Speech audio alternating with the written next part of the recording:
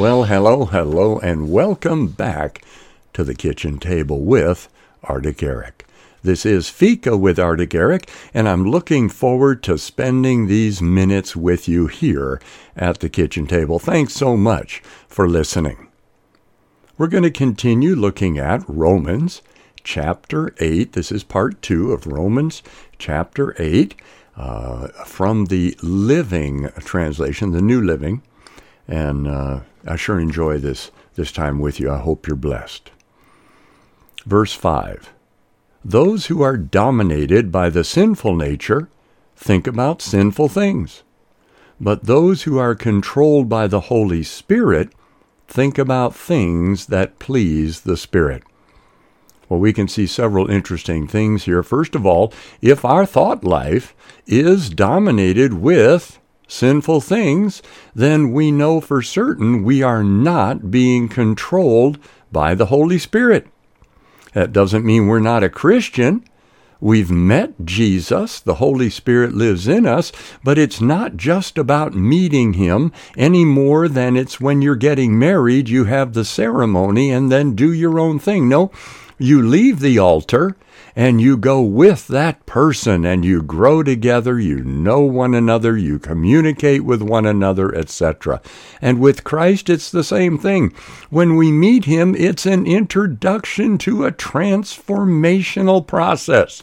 You're born again by the Spirit of God. The Spirit of God indwells you. You are a child of God. You belong to Christ Jesus, but it's only a starting point.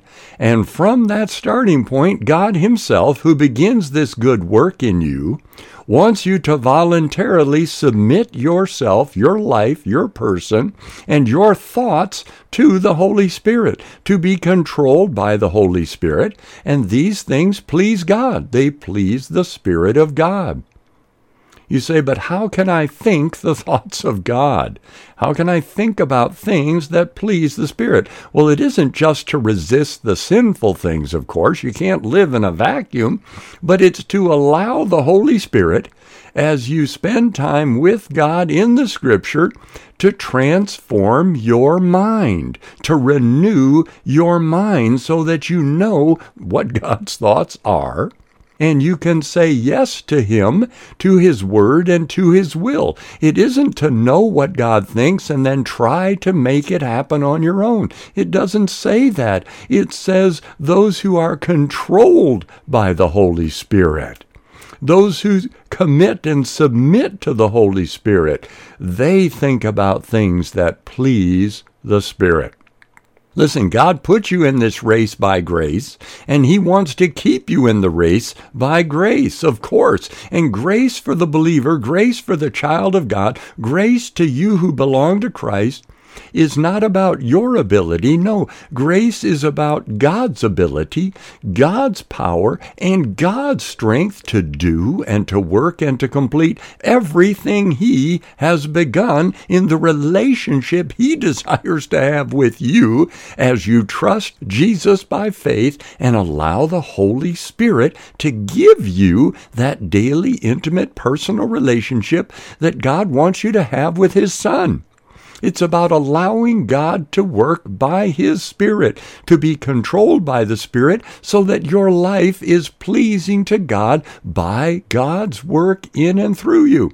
Verse 6, so letting your sinful nature control your mind leads to death, but letting the Spirit control your mind leads to life and peace. Oh, how true that is. Notice it says letting. If you let your sinful nature control your mind, listen, you're going to have your old nature as long as you're in this earth suit, as long as you're in your body. You're going to have it. So it's a choice of, do you want to let your old nature, your sinful nature, your fallen nature, that nature that opposes God and leads to death, do you want it to control your mind? Or do you want to let the Spirit of God control your mind, and it will lead you into life and peace? Christ is the life, and he desires to live his life through you. He is the Prince of Peace. He is the mighty God, and he wants you to have peace. First of all, peace with God through faith in him, Jesus Christ, and then peace that flows out of that relationship. Continuing in verse 7, for the sinful nature is always hostile to God. Your old nature is an enemy of God.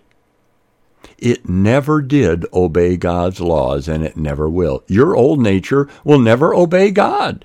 It won't obey his rules and regulations and desires. And it never will. It never can. That's why God sent Jesus Christ, and why Jesus and the Father have sent the Holy Spirit to live in you, to do what you cannot do. You cannot defeat sin in the flesh, but Christ did it in his body. That's why, verse 8, that's why those who are still under the control of their sinful nature can never please God. Listen, you can do all kinds of nice, right stuff. But what pleases God is faith. He wants you to believe that he is, and that he's a rewarder of those who are looking to him and trusting him. I like to say it this way. What pleases God is believing that he is and letting him fix things, you, from the inside out. Because you cannot, out of your old nature, out of your carnal nature, out of your fallen nature, out of your own human will, you can't please God fully, because what pleases God is faith. Amazing. God puts you in the race, and he will keep you in the race in accordance with his way of running the race in you and through you. Verse 9. Paul's encouraging us here, we who believe. But you who believe, you are not controlled by your sinful nature. You are controlled by the Spirit if you have the Spirit of God living in you.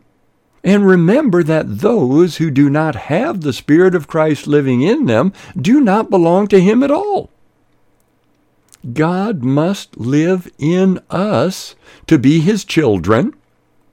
God must live in us to have a Spirit-controlled life. And Christ lives within you. Even so, though your body is dead because of sin, you're going to die, this body is going to perish. Nonetheless, the Spirit gives you life because you have been made right with God. Faith in Jesus makes you right with God. You have peace with God. The Spirit gives you life. Verse 11, the Spirit of God, who raised Jesus from the dead, lives in you. I want to read that again. The Spirit of God, who raised Jesus from the dead, lives in you. And just as God raised Christ Jesus from the dead, he will give life to your mortal body by the same Spirit living within you. It's not your job.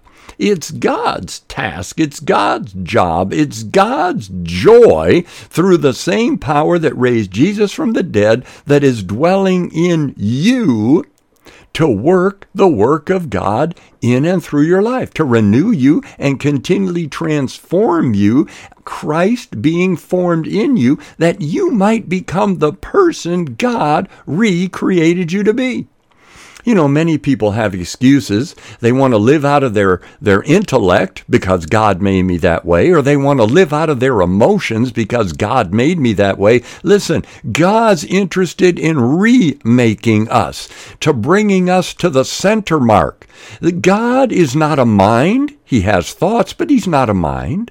God has feelings, but he doesn't float around from one emotional high to an emotional low. No, the Bible says God is a spirit, and we who worship him must worship him in spirit and in truth.